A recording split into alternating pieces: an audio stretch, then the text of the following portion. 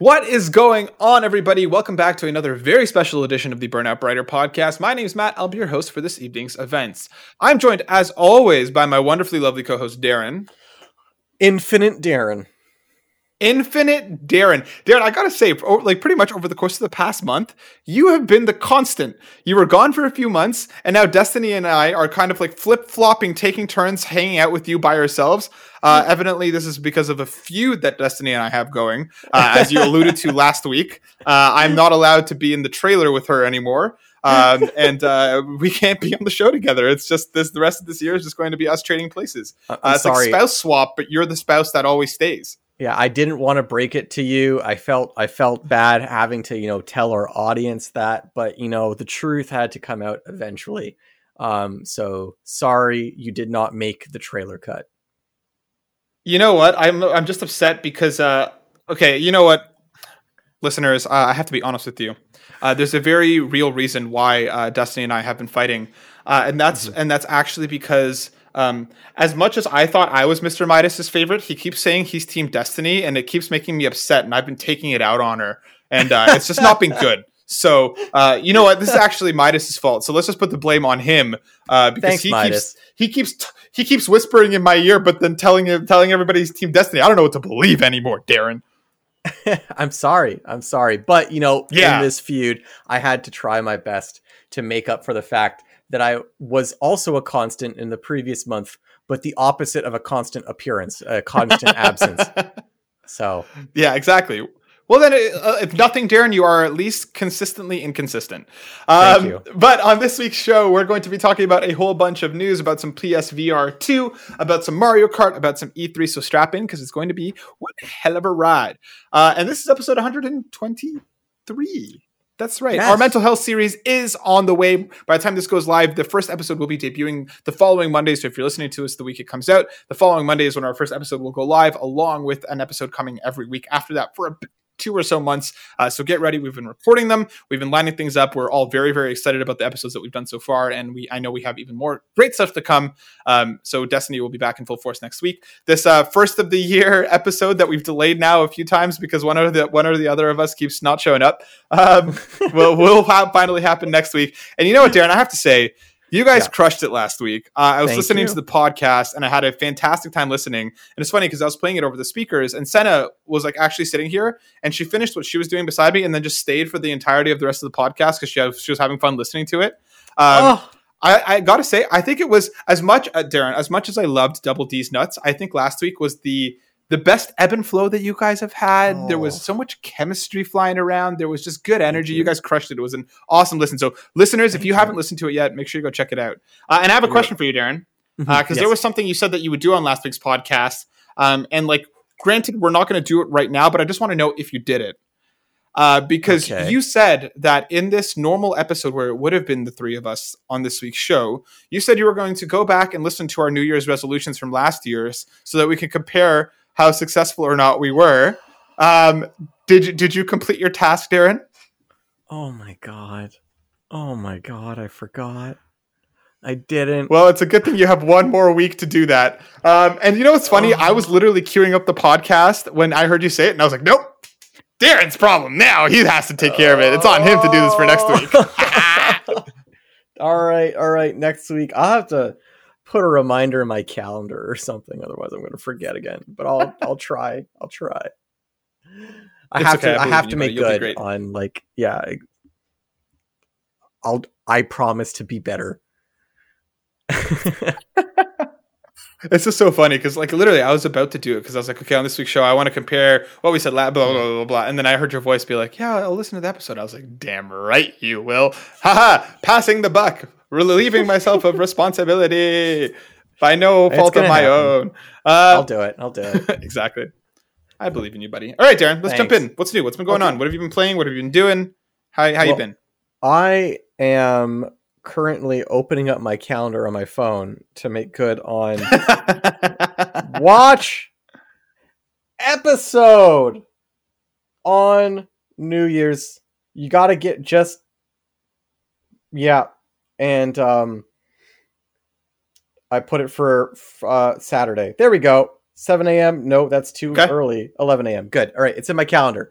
So to answer your, I did it. I had to do it. I genuinely am so forgetful.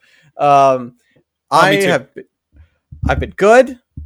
I've been getting ready. I've been like ramping up to get back to work, and haven't really got a chance to play too much new. So what I have been doing is I got bit by the Final Fantasy 14 crafting bug again, where I spend genuine hours of my time traveling to different trees around Eorzea and whacking them with an axe to harvest their ingredients to get more, tree stuff, more ingredients to craft new things. Because I was like, I wanted, like, this is the first time I've ever been like current for a new expansion, so I wanted like the whole experience. I wanted to have my gear to raid, and then I wanted to have my, like, what's the word? I wanted to have like food buff, because you need buffs for raids. You need your gear and you need buffs. So I had I want to make food. I'm a culinarian. You and I both have this Final Fantasy 14 cookbook with us. So I want to also level up my culinarian in the game. But to do that, I need better gathering to find the better ingredients, and I need to level up my culinarian so that it can actually craft the higher level like food. And I tell you one thing though, regardless of how much grinding there is to get ready for a raid at first, because you have to get your gear ready, grinding for like trying to do end game crafting is so much worse. Oh my god. Like, really? Yeah, because like I said, genuinely hours of going from tree to tree to level up, and then to level up my crafter, I need to like just make a bunch of items a million times. And then once you're at max level, you have to now go grind some more to get scripts to turn in, to get materia to put into your gear. But you can't just fill your slots. No, you have to over meld them, which only has like a small percentage chance of working. And if it doesn't work, you lose the materia.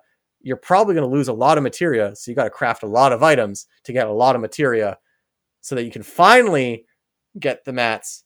And maybe I'm just like dumb and I'm just not doing this efficiently. I've been trying to look up guides to do it fast, and it's just not, it's just not for me. Do you enjoy this, Darren? I do. I actually like it for some reason. I don't know why. As long as you like it, that's all that matters. There's just something relaxing about like sitting in a pretty little area, taking out a frying pan and making some rarefied spaghetti. Like, it's just... Okay, well then there you go. So I don't know. That's what it is. And I did actually do some raiding, and I beat the first 2 extreme trials of the new expansion. So that was cool. Nice. That sounds good. But yeah, that's... Oh, one other thing I have to say before I pass it on to you.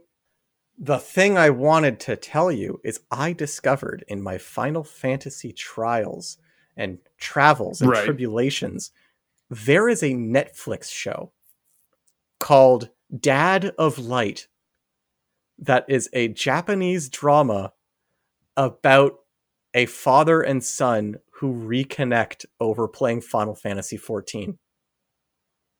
Are you fucking with me right now? That's an actual show? This is an actual show. I saw someone tweet about it, and I thought they were joking, and I looked it up. It's a real show. It's 8 episodes. Each episode is 24 minutes. And apparently it's based on a true story about a dad who quits his job, and his son thinks that he can use his character in Final Fantasy as a way to reconnect with him. Is this a good... Did you watch this show? I didn't, because I just found out about it literally sitting on the toilet 10 minutes before we recorded this. This has like a 7 out of 10 on IMDb, 100% on Rotten Tomatoes, 85% of Google users like the show. Maybe there's something to the show, Darren. I think I have to watch it. It's got tons of footage of the actual game, and it looks like it came out just after Heavensward, so it might also be kind of a neat time capsule to see what the game was like 6 years ago. You should watch this, Darren, and then let us know what you think, because it sounds like a quick watch, and it also sounds like completely up your alley. I think I'm going to have to watch it, as well as watching our podcast. Matt, how have you been doing?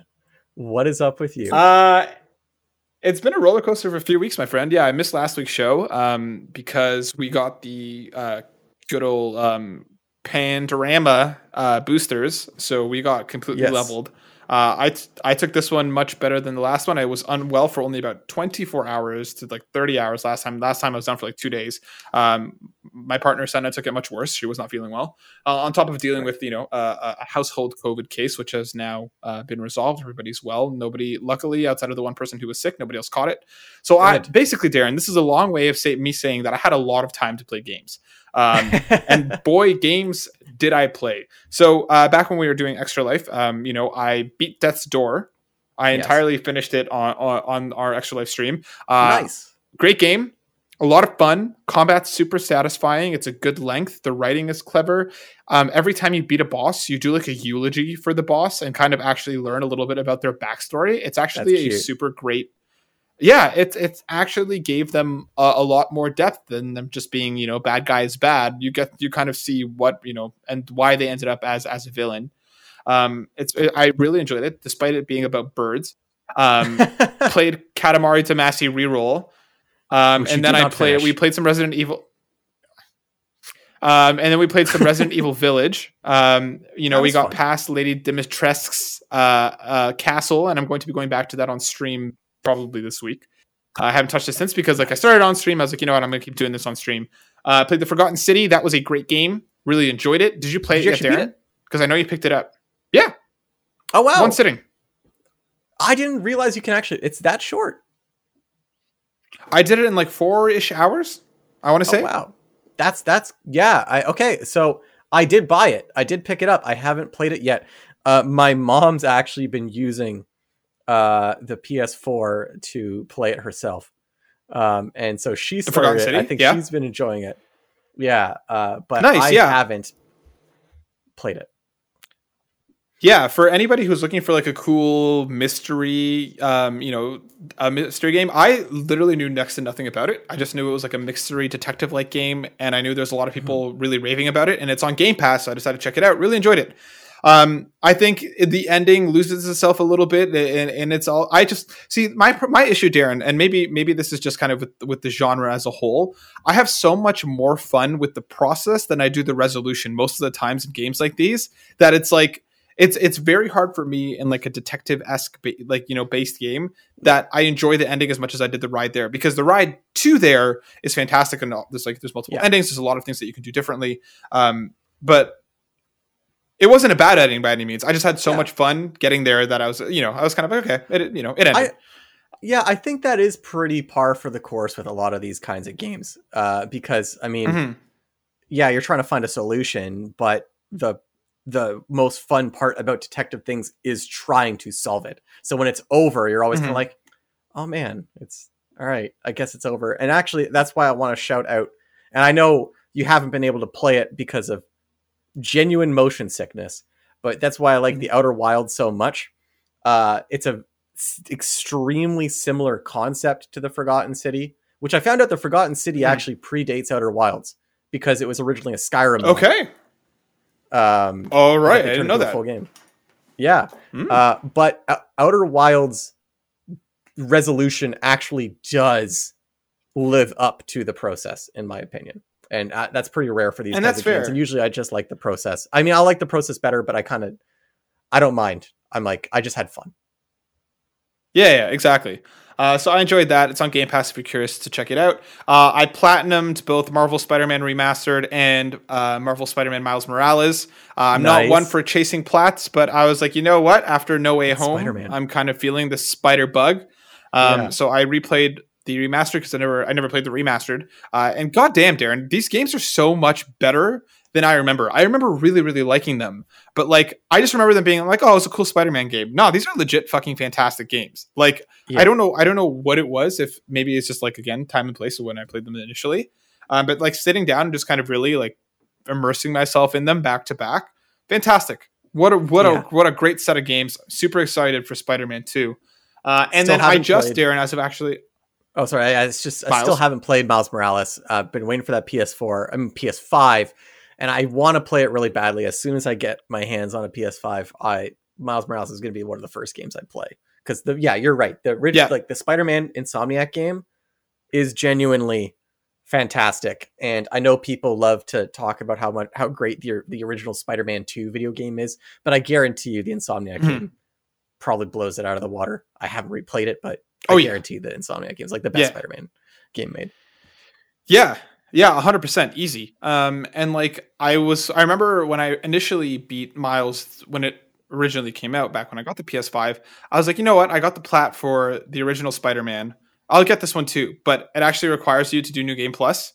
So at the time I was like, fuck no, am I doing that right now? I don't like to replay games generally. I very rarely replay games. But I was kind of, I was in the mood. So I did it and I really, really enjoyed it. Really loved it. And I just finished Horizon Zero Dawn.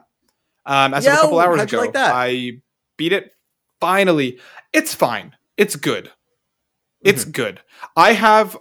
There are some very, very high highs that like when everything is clicking and running and shit is happening, it's a lot of fun. And some of those like fights are genuinely spectacular.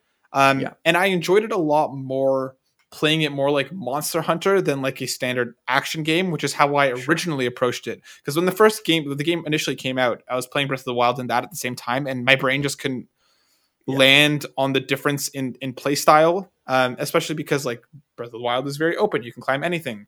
Horizon's world is very definitively not. You're very much locked in your path, even in in an open world. So I really enjoyed it for what it was. I'm curious to jump into the Frozen Wilds. Are you going to do the Frozen Wilds? Yeah, because I got the Ultimate Edition Horizon game, so I have like the expansion, so it might as well. It's like only apparently like 6 or 7 hours, so sure. I'm curious because with Forbidden West right around the corner. But yeah, like sometimes the combat didn't feel as precise as I wanted. Like sometimes I felt like I really rolled out of the way and I still got clobbered for half my health. Sometimes the writing was just laughingly laughingly bad. Like there are some really big moments in the game that they really like try and be like, look how emotional this is. This side character that you're supposed to really care about just lost someone important to them. He's crying. Isn't it sad? And the dialogue is just so like cringeworthy at moments that I just genuinely, I was laughing and like I shouldn't have been. But like the combat's great. Aloy's a great character. The world is super interesting. I think that game, I really think that the Forbidden West is going to be the kind of Uncharted 2 to, Zero Dawn's Uncharted 1. I really do feel like Forbidden West stands a chance to be like a big jump in quality, a big jump in kind of, the quality of life and its combat and its traversal, because I think that was one of my least favorite things about Zero Dawn is how clunky and slow the traversal is. Like if you like fast traveling around the world, requires resources, which like aren't expensive, but still until you unlock the unlimited way to do so. And then on top of that, like even if you fast travel, if there isn't somewhere nearby that you can there isn't a creature you can override, you're just stuck fucking running the rest of the way. Yeah. And like Zero Dawn did the same thing that pissed me off with Control, which is the ending is just a massive clusterfuck of here are all these enemies thrown at you, and that's all it is. There's nothing else to it. Like I thought like the final mission was incredibly lackluster. Like really, there's the first section the first section, and spoilers for Horizon Zero Dawn. I'm not going to give any narrative stuff away, but like it's been out for so long. The first part of that final mission is literally just standing there with a cannon and just fighting waves of enemies who are the same enemies over and over and over again until they start fucking flying at you. And then you're still the best way to do it is to use this cannons. You're just getting bombarded from every direction. Then you have like a fucking, I shit you not, like a 3-minute run to the next spot, which is like the final area of the game. And then it's the same kind of monster or like that you just fought, like 4 of them with a bunch of added monsters thrown in. It's just like, there needs to be something more than just, here are all these enemies, kill them. And like, I feel like this isn't a unique problem to Zero Dawn, nor was it to Control. No. I think that just like for both this and Control, there's so much awesome buildup for it, the finale to just be, here's all the shit thrown at you, good fucking luck. That it's just just wasn't that fun. I don't know, Darren. Am I off base here? No, I think you have something with that. I think Horizon Zero Dawn is one of those games where, unfortunately, you have some good characters, but what helps Horizon Zero Dawn a lot is it's really strong. It's got a really strong like plot and lore. Like I think the plot is really interesting, and I think the lore of the world and the world itself is really interesting. But yeah, like the characters and the writing is kind of lackluster. Thankfully, it's so unique a world that it's okay. And the build up of like growing from someone who's just getting out fighting smaller creatures to the power fantasy of being able to take down these massive creatures is very engaging. There's like a lot of good progression. So I can see what you'd be saying about like the finale being kind of boring, because it's like, I mean, it's nothing special. It's just fighting things you've fought before, but more of them. And I also generally don't like that kind of a final boss fight either. And I think you hit something there too, Darren, that I actually just realized. I don't get, outside of Aloy, I don't A, remember, and I just finished, or B, care about a single one of the other characters. Yeah.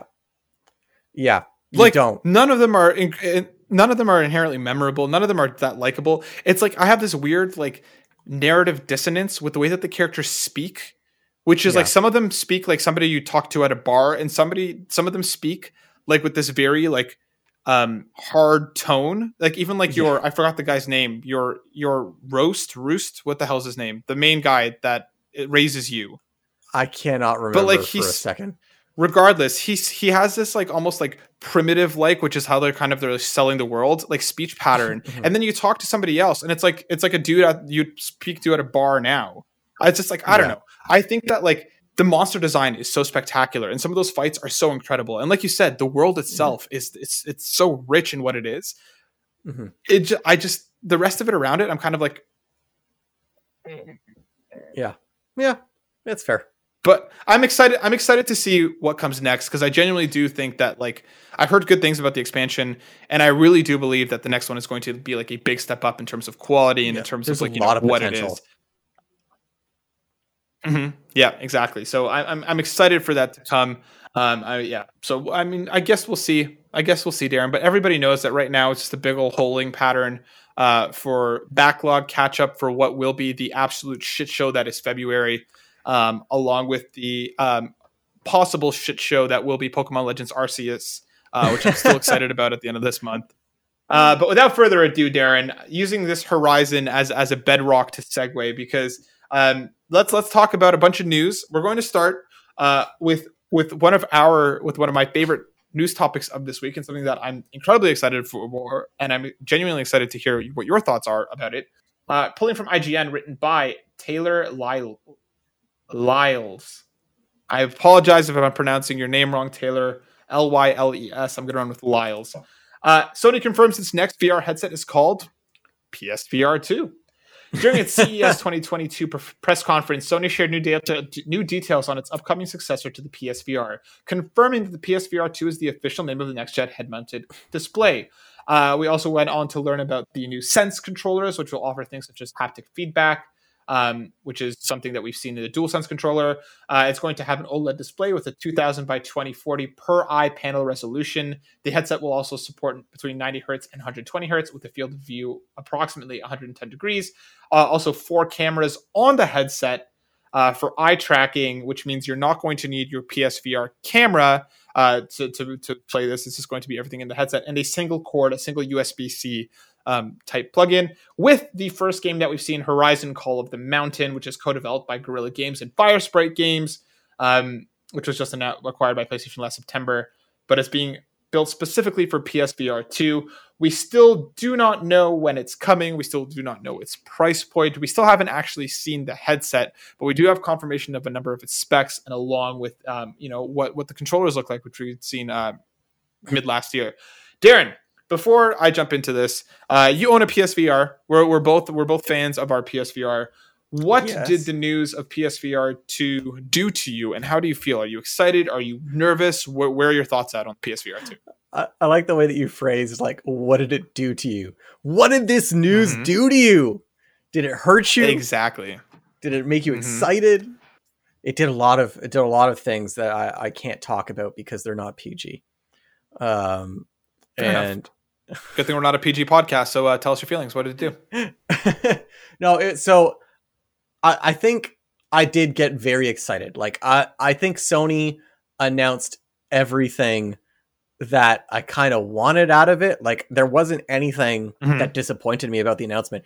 I know some people were like, oh, they kind of confirmed that it's going to be wired based on the specifications. If you look at the specs, they didn't mention that it was wireless. Whereas they mentioned the controllers were wireless. So you think that they probably also mentioned if the headset was, but like that doesn't bother me. I think I don't want to make promises, but I feel like I also have to go back to the episode where we were talking about predictions for PSVR.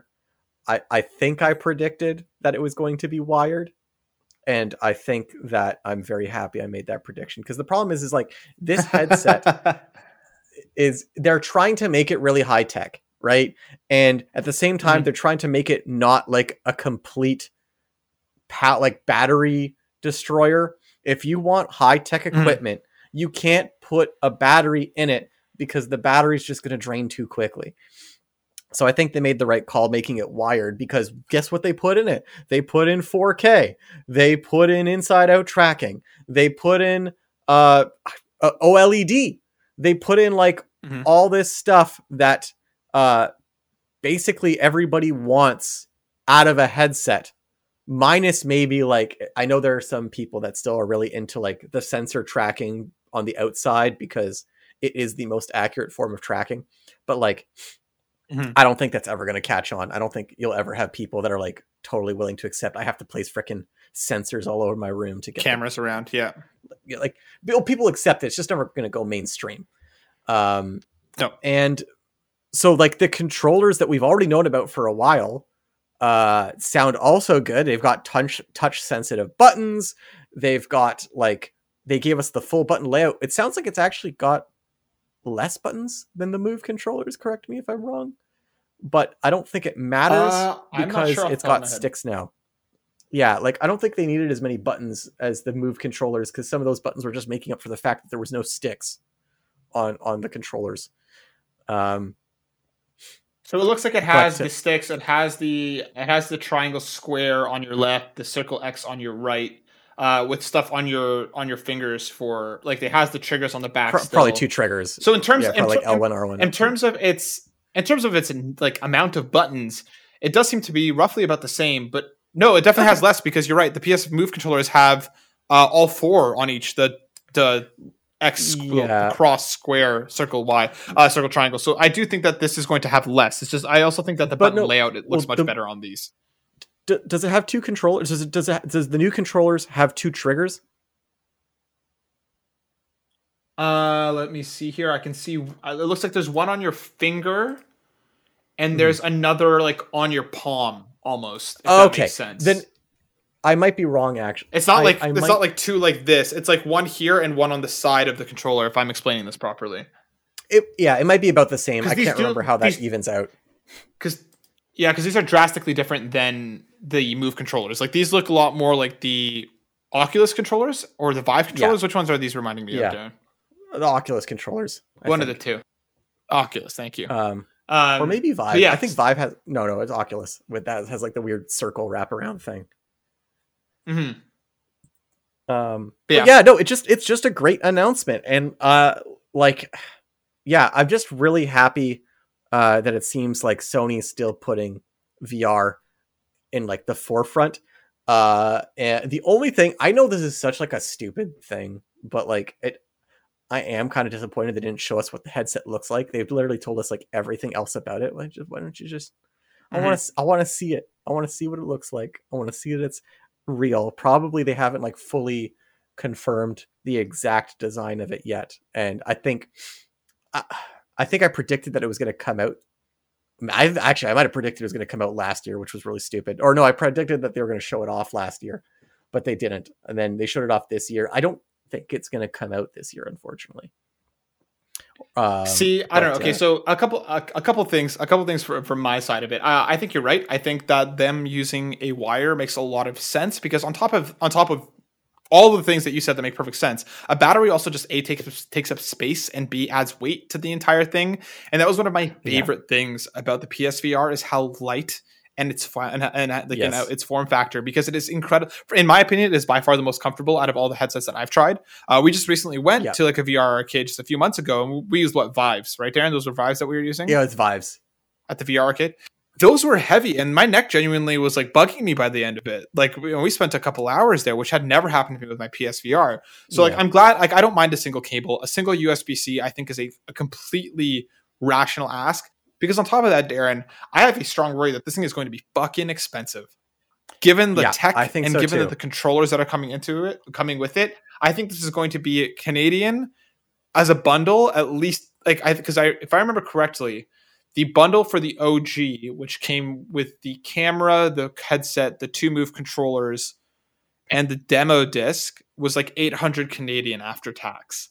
I wouldn't be surprised if this 700-ish. It was like between 700 and 800. It was like 720 or something. I think after tax, this could easily be $1,000. I think after tax, this will easily be $1,000 Canadian. I think they might want to try and go a little bit underneath, but like, see, I really love everything that I'm hearing, especially the stuff with like the foveated lenses too. If I'm pronouncing that properly, where like depending on where you're looking, the frame rate will change around you to enhance what you're looking at, which I really hope will make eye tracking in terms of people. Exactly. So I hope that makes a difference for people who might have. Yeah, for people who might deal with motion sickness and stuff, I hope that makes a difference for them, because like you're not going to need a camera. It's going to be tracking you much better. I like the look of the controllers. I'm very excited about everything that they're doing with this. But my main concern right now is twofold: price, because it's going to be a costly buy-in.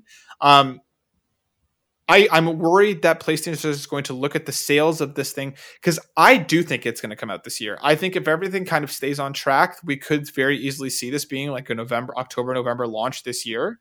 Wouldn't surprise me if it slips to next year, but I could see a world where this does come out this year. I'm nervous that they're going to look at initial sales numbers, which probably won't be that high, not only because it's going to be an expensive product, but not enough people are going to have PS5s.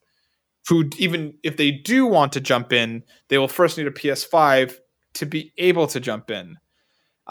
So I'm curious to see how that's going to shake out.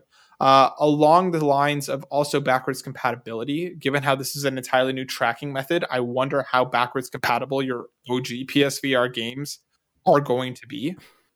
Just because I wonder how much development would have to go into kind of bringing them all up to snuff to this new headset, given now it's a different tracking system. It's a different, the controllers are different. Everything about it's different. It's not just here's a new controller.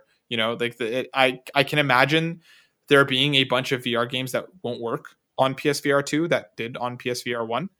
And the other thing that I'm very curious about, and I have 2 theories for this, Darren. I want to tell you them, and I want you to tell me what you think about my theories. Okay. My biggest concern with this is first-party support. I'm very curious, because that was kind of what eventually, let's quote unquote, killed PSVR, is there was a bunch of stuff initially, and we got some cool stuff over its lifespan, but then there was a very clear line of being like, there is nothing more that PlayStation themselves are doing to support PSVR anymore. It kind of fell to their wayside. Now I'm of 2 minds of that. The first being, they sold what they wanted to sell, if not more, for their original PSVR. And they're like, let's go full board into this next one. Let's put all of the resources into developing this next one. So this next one's going to be fantastic. That's my optimistic viewpoint. That's my hopeful viewpoint. That's why we saw less games start coming to PSVR, is because they started to get ready for what would be PSVR 2. My much more pessimistic side is, no, it's costly. It costs a lot. Maybe they weren't seeing the sales that they wanted to.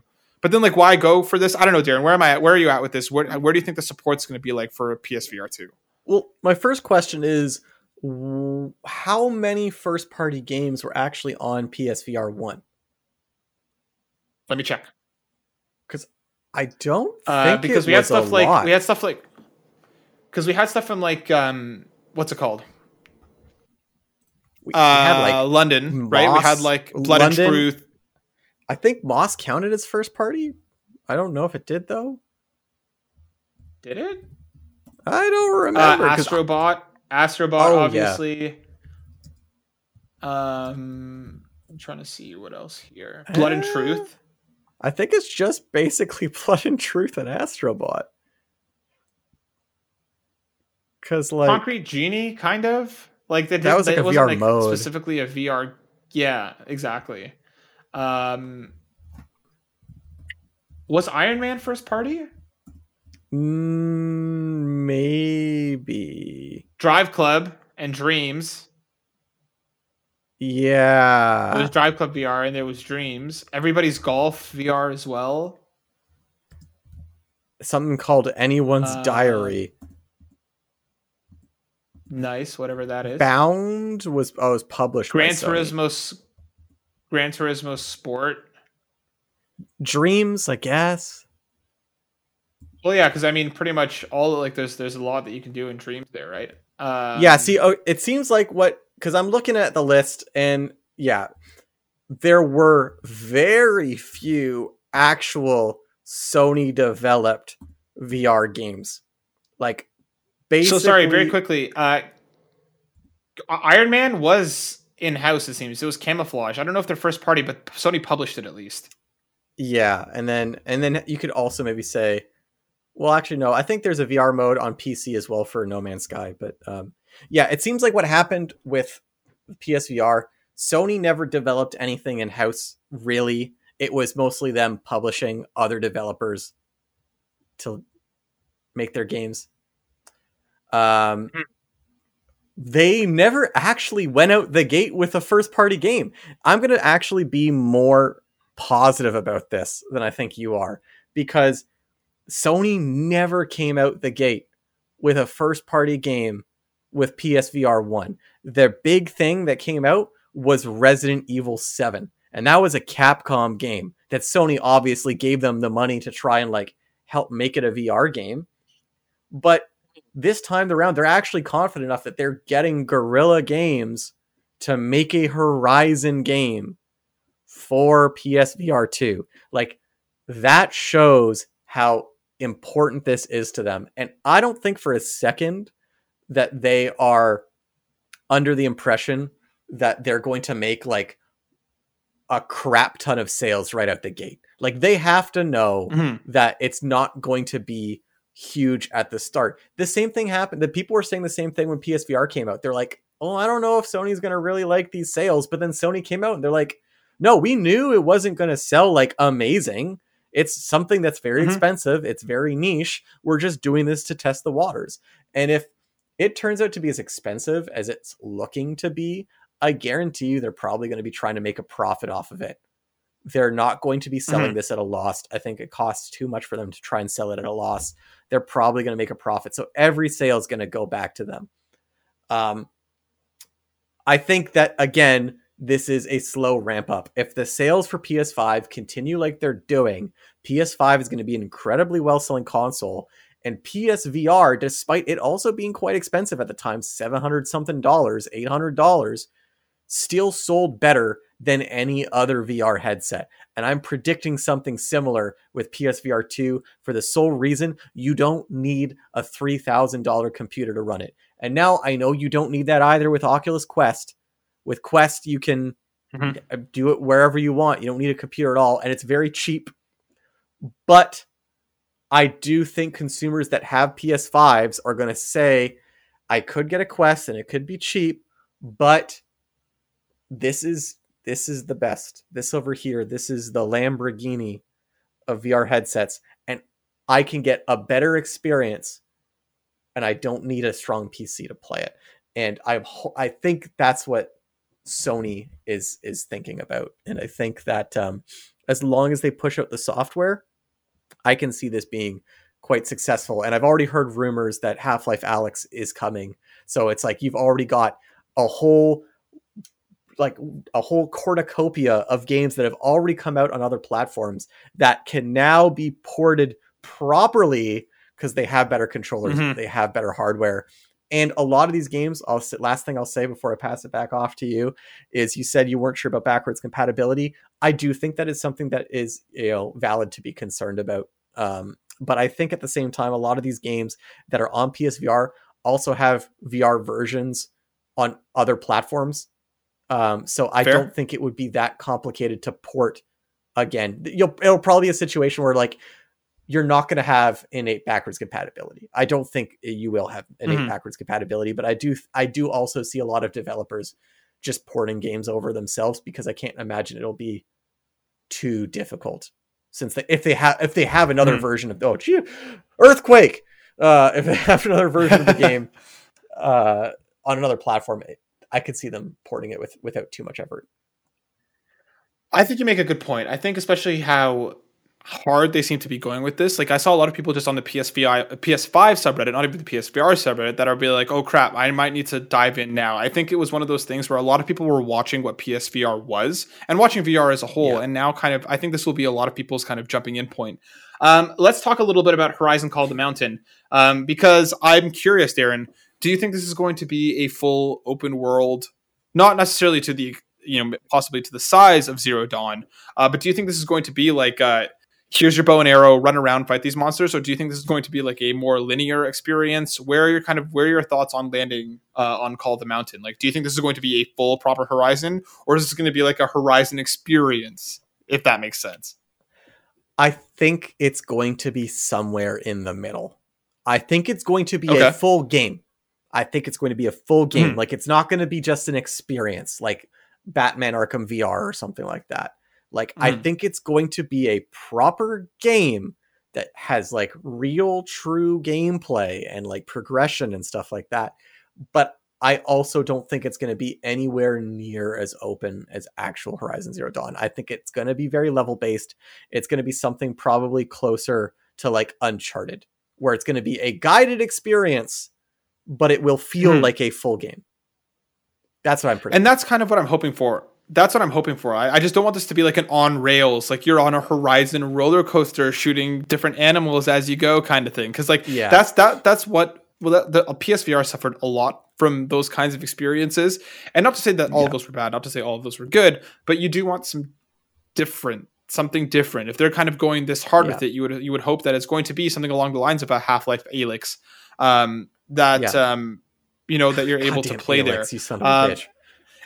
And like, I'm 100% confident that that's going to come day and date alongside Horizon. I think like if you're making a use case of, here's Half-Life Alyx and Horizon Call of the Mountain, here are your launch titles. I think that's a pretty easy sell for a lot of people to hop in. Yeah. So I'm curious to see more from this. We got a very short trailer, and god damn it, that looks fucking beautiful though. Those graphics, it does look really good. Incredible. So if they're able to kind of keep up that level of quality throughout the entirety of the game, I am incredibly excited for it. So the last thing I want to ask you, Darren, before we mosey off of VR and Alyx, there have been reports, there have been rumors, there's been stuff going around that PlayStation approached a number of its kind of first party developers and said, if you can put a VR mode into your game, that would be great. Like, make it playable. Just like Resident Evil 7 was, make it playable, on VR and off VR. If that is true, let's put on our thinking caps here for a second and assume that is true. What first party games do you think we're going to start seeing this with? Like, where do you think this is going to come from? I'm glad you said what first party games, because if you're not counting first party, I'm like, come on, Capcom, announce VR for Resident Evil 8 already. Like, do it. Right. Like, please, I want Village in VR. Right. But for first party, I think if anyone's going to do it, it's going to be Insomniac, and it's going to be Spider-Man. I think Insomniac is going to do a Spider-Man VR, because Insomniac is... Is that what you were going to say? Or am I just getting your hopes up and you're like real sad because you don't want to have your hopes up too high? My hopes are so high. Because Insomniac has the tech. They have the pipeline. They have the competence as a studio to have a very well done VR mode added onto one of their games. You really think so, Abe? I just don't know if I would agree with you normally. I just don't know if between Spider-Man and Wolverine that they might not be too busy already. Yeah. But I would obviously be overjoyed, whether it's Spider-Man or whether it's Wolverine, whether that's because Wolverine is earlier on in development, they're able to kind of build from the ground up a little more for it. Especially, like, I would imagine Wolverine's going to be a much more God of War / Uncharted-esque experience compared to your open world with Spider-Man. I can totally see that. I think Ghost of Tsushima is a pretty easy sell. That's a cool one too. I think cool those first-person samurai battles in that world, VR sword combat, especially because. That's what I'm saying. I think that it's entirely possible that we get Ghost of Tsushima 2 that has a VR mode or whatever on. I would love to say God of War, but if it is God of War, I think what it might be is something along the lines of like an Astrobot VR where you're kind of in the world. Kratos still controls third person. Yeah, but you're just kind of there in it. I don't think you'll have something as like finite as like, oh, I can actually throw the axe and catch it again with my hand. I don't think it'd be anything that far in. But I kind of think that like Ghost of Tsushima, I think Insomniac is a good call, but whether it's Spider-Man or Wolverine, I think God of War is possible. I think it's possible. Maybe Naughty Dog, but they take a really long time to get things done, and they don't have as efficient a based on the stories that we've heard of crunch at their office. I don't think they have the kind of pipeline to really accommodate just like a VR mode all of a sudden. Although Last of Us, I think, would have an interesting VR mode. Oh my god, yeah, there's just pain right up in your face. Do you think this rumored new Uncharted game could be this? Because that's not being developed by Naughty Dog. Oh, I didn't hear about that. There's rumors that fucking San Diego, the studio that does MLB The Show, are working on have a second team now that are working on a new Uncharted game. With like Naughty Dog kind of like not working on it, but maybe like kind of overseeing and helping, but not like primary developers. Then I could see that. Yeah, I think that's a good candidate too, because it's not Naughty Dog. It's still Uncharted, it's still recognizable. You could be like Uncharted VR. Yeah, that sounds like a strong business decision. Especially because like Uncharted was there for the Vita, it's been there for PS3, it's been there for PS4, it's going to be here on PS5. I feel like they've I was shocked that there wasn't anything Uncharted related on PSVR1. Maybe they're saving it. But Darren, very last thing before we move away from this, when is this thing coming out? Where's your dollars to donuts? When do you think it's coming? I have this feeling it's not coming out this year. I don't know why. Because this is a prediction where I don't think I would fault anyone for thinking it's going to come out this year, because I think I'm actually going to be wrong by predicting it's not coming out this year. I think I'm predicting wrong, but I think for some reason there's something telling me, just like pandemic and stuff like that. Your gut. I think it's going to be early 2023, like February, March 2023. Okay. I think you're probably right, but my heart of hearts, I'm not. My mystical elf wants me really to believe that it's this year. I think like a November launch for this is a pretty sweet spot for it. Now, granted, this is chip shortages and everything aside, especially just because of how hard it is to get a PS5 right now. I can imagine that like I could see them maybe wanting to a little bit to wait to release this so that way people can get PS5 more readily and then hopefully be able to jump on this. But I would love to believe that it's this year. I really want it to be this year. I really think that November is possible. It just depends on how the rest of the world looks like over the next series of months. But Darren, let's keep this train rolling. Let's talk about Mario Kart. Let's hop over from some PlayStation to some Mario Kart. This is written by Jared Moore, again, over at IGN. Mario Kart 9 is reportedly in development, quote unquote, with a new twist. According to an industry analyst, Mario Kart 9 is currently in active development, will have a new racing twist, and could be teased this year. The speculation surrounding the game comes from Tokyo-based industry analyst Dr. Sirkin Toto, who, when writing his predictions for the upcoming year for GamesIndustry.biz, said that a new entry in the beloved racing series is on the way. I am aware Mario Kart 8 Deluxe is still selling very well on the Nintendo Switch, but Mario Kart 9 is in active development, he said, before saying that Nintendo could tease their next entry of the franchise this year. So the thing that a lot of people are focusing on is this new twist, Darren. And I'm there's some people online who have some theories and some suggestions. Apparently some people are saying that it could be a more like F1 centric take which could probably be like it's going to be less sim and a little bit more not realistic. That's not the right way to say it, but like there's going to be a damage system to the carts. There's different kind of lanes that you're going to have to focus on a little bit more. But Dan, what I want to know is what do you think this new twist is going to be? Because we both love Mario Kart. We're big fans. We especially the last entry I know is one of your favorites. What do you think this twist is going to be with Mario Kart 9? They've done Double Dash, they've done multiple racers, they've done a bunch of stuff. What do you think it is? Good question. I have this feeling deep inside that the twist is going to be that it's going to be very similar to one of my favorite racing games, Diddy Kong Racing, where you will have different vehicle types. And I'm not just talking motorcycles and carts. I'm talking planes and hovercrafts. So tracks will have different ways to traverse. So rather than having like anti-gravity and gliders, there'll be actual flying or maybe some actual like submarine races. So that's where I think the twist might come, because I don't see Nintendo adding like a damage system, because I think one of the benefits of Mario Kart is that it's not that competitive and there's always a way to catch up. And I think having like damage and possibly breaking your vehicle or something would go against the idea of like always having a chance to catch up, because I feel like the punishment for crashing would have to be pretty severe. I mean, it doesn't have to be severe, but then it's like, then what's the point of even including it? So what's it's the point? Like that's my prediction. I don't know. What about you? I think you're spot on, dude. That's actually exactly what I was going to say. I think we're going to see some planes. I think we're going to see some hovercraft. I think we're going to see some things. I also wouldn't be surprised if we get a bit of a hub world, something a la more Mod Nation Racers. Yeah, some kind of single player thing or something like that.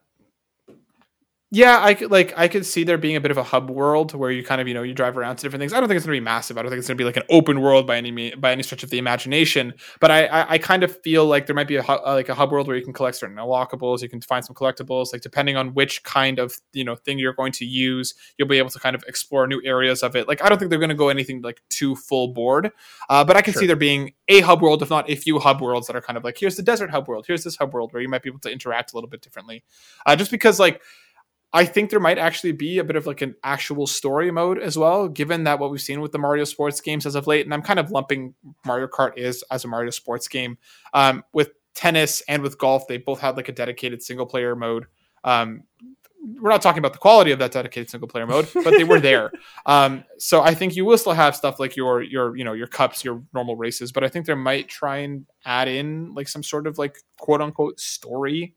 Yeah, I tell you, I sure hope that the people developing Mario Kart 8 or Mario Kart 9 are not the same team that makes the golf and tennis games, because they like, no offense to them, but they feel like devoid of life.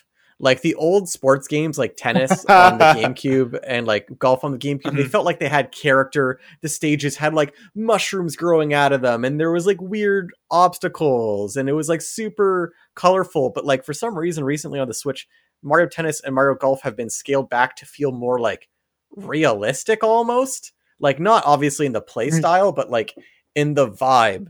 Like rather than going in, having a course inside a jungle where like there's poisonous like stuff around you and the stage is like alive, it's like normal courses with a jungle background, or like a court with just like regular and like the characters are wearing like normal tennis clothes and stuff like that. I'm like, oh, get out of here. I want weird, wacky get weird crap. with it. It's Nintendo. Yeah, exactly. Yeah, I hope you're right. I hope that, whoever developed it last time around, because, I know a lot of people really, really love this entry, and given by their sales, like, they completely knocked it out of the park. I hope we have a bit of a more robust offering when it comes to its tracks and everything else. And I really hope that Nintendo doesn't do what Nintendo's been doing with a lot of these games, is here's like a little bit, and we promise there will be more, maybe. We say there will be more, but there might be. I hope they wouldn't play around with Mario Kart in such a significant way, because this is pretty much one of their biggest, tentpole franchises, regardless of Mario or not. So I'm hoping we get some cool stuff with it. And I hope we get some cool guest characters. I think, why not? The world loves crossovers right now. Give me some Mega Man. Give me some Dante from Devil May Cry. Give me some I keep Bloodborne. You know, I mean, I'm not going to go that far, but I will say that I keep saying that Nintendo needs to make Mario Kart a little bit more like Smash Bros, where they have at the very least some like more Zelda influenced stuff, some Star Fox influenced stuff, some Metroid influenced stuff, like, and that would make new vehicles cool. Like picture like a space race where you're in R-Wings, or like like a Metroid based like lava race where you're in these like submarines going through like freaking Magmore in or Morph something Balls. like that. In Morph Balls. That'd be cool. So yeah, no, I'm curious to see what's going to happen from it. Which I mean, if this industry insider is to be believed, we will see our first bit of it next, this year, which I guess means it's coming out in 2027, if Nintendo's calendars are anything to be shown. The last thing that we're going to talk about today is a bit of a sad story and a bit of a confusing one, but I feel like we needed to touch on it because it is an important one for the industry. Written by Rebecca Valentine over at IGN. E3 2022 cancels in-person event while digital show remains uncertain. I'm going to read a bit of this because they've actually been, Rebecca tweeted about this afterwards, talking about how they've actually been digging into the story for months, and it does seem like there's something more going on than just, oh no, pandemic, E3, in-person has been canceled. So Rebecca writes, the ESA has canceled its in-person event for E3 2022, according to a statement shared with the IGN by the ESA. But while they point to upcoming announcements, the future of the show this year and beyond remains unclear. Due to ongoing health risks surrounding COVID-19 and its potential impact on the safety of exhibitors and attendees, E3 will not be held in person in 2022. And they basically go on to say, but I'm going to drop a little bit further on. It actually says, meanwhile, E3's future has been a question mark for some time now. In 2022, its 2022 show never had firm dates set and was never official on the LACC calendar, despite past shows, physical and digitals, being scheduled over a year in advance. So I'm going to make sure we link this in the show notes because I do think it's an interesting article. But Rebecca goes on to write, apparently, they kind of gave up whatever dates that they had months ago. It seems like this physical thing was not going to happen regardless of what was going on. And it seems now that there's a number of publishers and developers who are really not that keen on being there. And Darren, this makes me upset because E3 has something that is something that you and I have looked forward to for years and years and years. We used to watch it back, on TV when that was the thing. And we got to cover it last year as an outlet. We got to be at the, digital E3. And to be fair, it was kind of shit. Yeah, E3 last year was not great. The digital infrastructure was horrible. The being able to interact with the developers and everything was next to impossible. The showcases themselves largely were a waste. Xbox was a landslide leader outside of things like Guerrilla Collective and Black Voices in Gaming. There was some really interesting stuff, but as a showcase and a number of like Square Enix's was garbage. Capcom's was garbage. There was so little there to be excited about. Darren, is this the death of E3 as we know it? Is E3 even going to happen this year, even as a digital thing?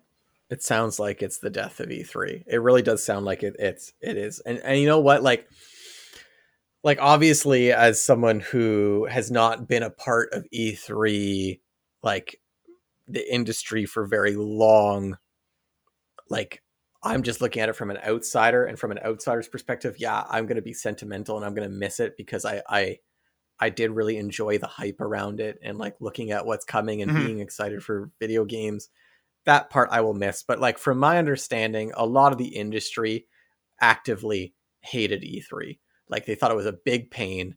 They didn't like being a part of it. It put a lot of stress on developers to try and make like trailers and demos and stuff like that when the game's not necessarily ready for prime time. It was just a big hassle for a lot of people. So you know what? I think it's probably for the best that it goes away and that developers and publishers just move to, systems where they announce games when they're ready to be announced. And we don't make a big, giant, pageantry filled show about it. Well, the thing is, like, I agree with you. Like, especially a lot of times developers would take a lot of time to make vertical slices for games that they would never actually use, although it was just, like a sizzle thing. And E3 has been in hot water for a long time between its, the fucking, what was it, Watch Dogs of yore where, you know, people were yeah. constantly comparing E3 trailers to anything that came after. I mean, Jeff Keighley with Summer Game Fest now and the Game Awards, and like and all the major developers and publishers doing their own thing at whenever the fuck they want to do it. E3's become kind of an antiquated space. As much as I love it, as much as I love the hype around it, as much as I love, you know, the grind that we put in for it this year, it kind of seems like I feel like E3 needs to go away. Especially because I know how problematic the ESA is as well. Apparently, there's been a lot of talk about how shitty of a company and how shitty of a, you know, it is to work with them and how difficult they are. I think it's time for it to go away. I think it's like if it comes back, I could totally see it coming back in 3 or 4 or 5 years from now with hopefully new management and stuff in a different form. Because right now, if they're going to do what they did last year, don't show up. Yeah. Don't show up. There's no need for it. Yeah, I agree. As sad as that makes me. Yeah, as sad as that makes me, because I do love an E3. Yeah, I mean, I thought I'd have more to say about this topic, but I kind of don't. It's kind of just like, I guess it's dead, you know, end of an era, which is disappointing. But, you know, I think that we are getting something better out of it. Like I think having a system where games are announced on the publisher's own time or whatever, I think that's probably a better system for everyone. I agree, my friend. But you know, once we hear more, the official cancellation comes through, or if it doesn't, if they do decide to pivot to another digital space, you know, you'll be sure to hear about it because we'll be talking about it. But Darren, that brings us to the end of the show, my friend.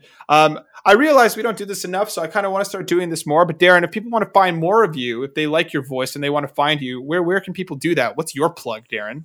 Oh my God. It's been so long since I've actually had to plug myself. You can find me on Twitter at burnout_Darren. It's not a dead page. That's right. Yes, you can. It's not a dead page. It's full of life, liberty, and happiness. And yeah, so go check it out. Destiny is at DNBC32. I'm at burnout_Matt. You can find all of our stuff at youtube.com/burnoutbrighter. You can also find Destiny over at LV1 Gaming, writing up a bunch of whole cool stuff. And you can find me over on Yumi Capri, where I co-host the PlayStation Drive with Ryan Turford every week, where we talk all about PlayStation, all about news, and a bunch of whole other stuff. So make sure you guys keep it locked, where the mental health series is starting next week. We'll have much more information for you very, very soon, including a fundraiser and some other cool stuff. So please do what you can. Oh, also very quickly before we close out, a massive thank you to everyone who donated to our Extra Life stream. I'm sorry that we couldn't finish out the entire 24 hours. We definitely will do a catch-up stream, you know, where we're able to kind of clean that up. But thank you. We raised $320. That is massive, all going towards extra, you know, Sick Kids Hospital here in Toronto. So thank you to anyone who donated. Thank you to everyone who took the time to come hang out with us. We really, really appreciate you and your time. And, you know, all of it's going to the big, beautiful kids. So thank you for that. That brings us to the end, Darren, my good friend. We will be back next week with Destiny in full force. Get ready because shit's about to go down. We'll see you next week, everyone. Peace out. Later.